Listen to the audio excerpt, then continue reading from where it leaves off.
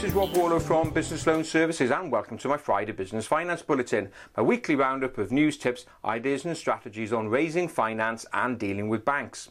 So what are we looking at this week? Well, we're looking at the savings market, both from an individual's perspective and that of a business. We're going to be looking at business confidence and how small business confidence has never been so high. A new crowdfunding site coming on the market, and also my business finance tip of the week, look at your overheads and why you need to manage them better to boost your profits.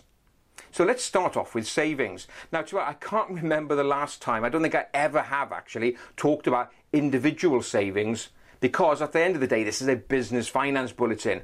And there is a link here, a survey caught my eye this week by Yorkshire Bank, and it was aimed at savers and asking them particularly about the change in law which is coming as regards ISAs becoming much more flexible, in that you'll be able to invest your ISA money into crowdfunding platforms. Higher risk, more interest potentially. And Yorkshire Bank were asking about whether this would change behaviour. And interestingly, 47% of those surveyed said that they will start saving or increase their current savings amount in order to take advantage of the new flexibility within ISAs. Really interesting. They reckon that 10% of savers will definitely be interested in taking much more risk. And about 40% of those surveyed said they would definitely look at taking more risk on. Now you wonder, what's this got to do with business? Well, with all of that money stuck in the ISA market, potentially a lot of it could flood into these crowdfunding sites. And what does that mean for you as a business owner? Well, good old-fashioned laws of supply and demand come into play. More money in the system, the interest rates are likely to come down. So that's really good if you're looking to raise money through crowdfunding. Also, there's just going to be more money generally, and so there's going to be a lot more availability of funds via this route. So keep an eye out in the autumn when that new legislation changes, and let's see over probably the next 12 months or so how quickly that will impact on the crowdfunding market. Looking at savings generally from a business perspective, I saw a survey from Aldermore Bank, and interesting, they want to know about the activity of saving levels amongst business owners generally, and it's really low. They reckon that 24% of those businesses who do save do not know what the interest rate is, and in fact 23% of those that do save actually earn zero interest on their account. Now that's not very good, is it? At the end of the day, if you're running, luckily, with credit balances, you need to be making sure that you're earning every single penny, every single pound out of that money.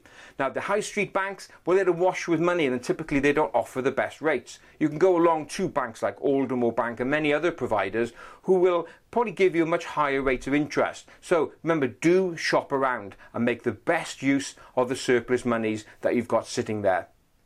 Now, crowdfunding continues to grow, and another new one caught my eye this week, but very regionally focused, called Bricks Financial. They're based in the southwest, but more particularly in Exeter.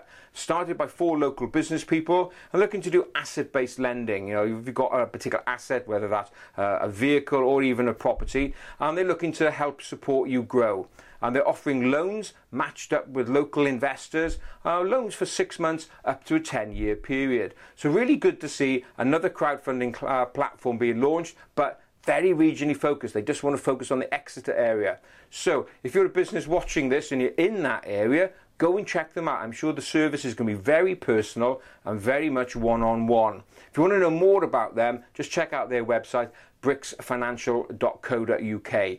Really great to see another innovative player coming into the market. Now, what about the marketplace generally? Well, the Federation of Small Business has come out with a regular small business index, and guess what? Confidence has never been so high. Your record numbers of businesses saying that they're looking to invest in their business. In fact, 32% of those surveyed said they are going to be making capital investments into their business over the next 12 months. And that's more money ploughing in. Confidence is at an all-time high, which certainly is kind of the vibes I'm getting from the business owners that myself and the other guys in the business owner services team speak to.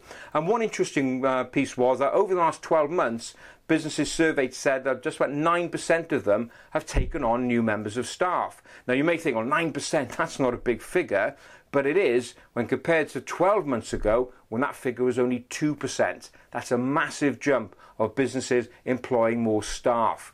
So if that's you, you're well done. You're joining the growing band of businesses that are feeling much more confident about investing in themselves and going forward. Of course, if that needs money and funding, you know who to call and you know who to get in touch with. Just drop us a line, info@businessloanservices.co.uk, and we will help you on the way. Now, what's my business finance tip of the week? Well, this came out of a conversation I had with a couple of business owners a few days ago.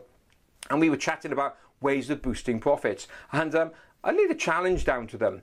I said, do you know what? If I'd asked you before the meeting to bring 6 months worth of bank statements with you, and we laid them all on the table, and we looked at each and every entry that went through your bank account, I guarantee you that we would find some direct debits or standing orders or other regular payments that are going through that either you had no clue what they were, or if you did know, if I challenged you, you'd be really uncertain about the value that that payment brought. And they kind of all agreed.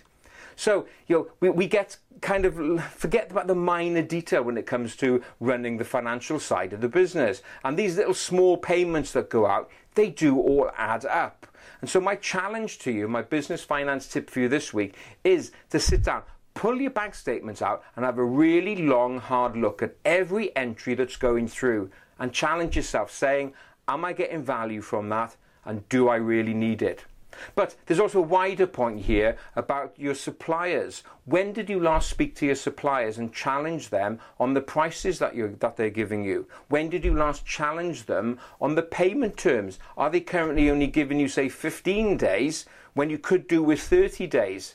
So don't forget, your suppliers are going to want to do more business, and so they may be open to you challenging them a bit on better pricing and also getting better payment terms as well.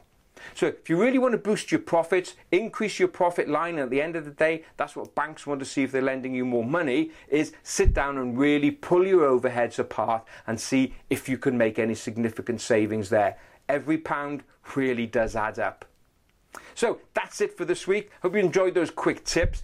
As ever, don't forget, this bulletin is now also available on our podcast version, available on iTunes and also our SoundCloud page. And so please do feel free to give it a like and share this video amongst your friends and colleagues as well. So that's it for this week. Thanks very much for being with me. I look forward to being with you again next Friday. And as ever, have a successful and profitable week.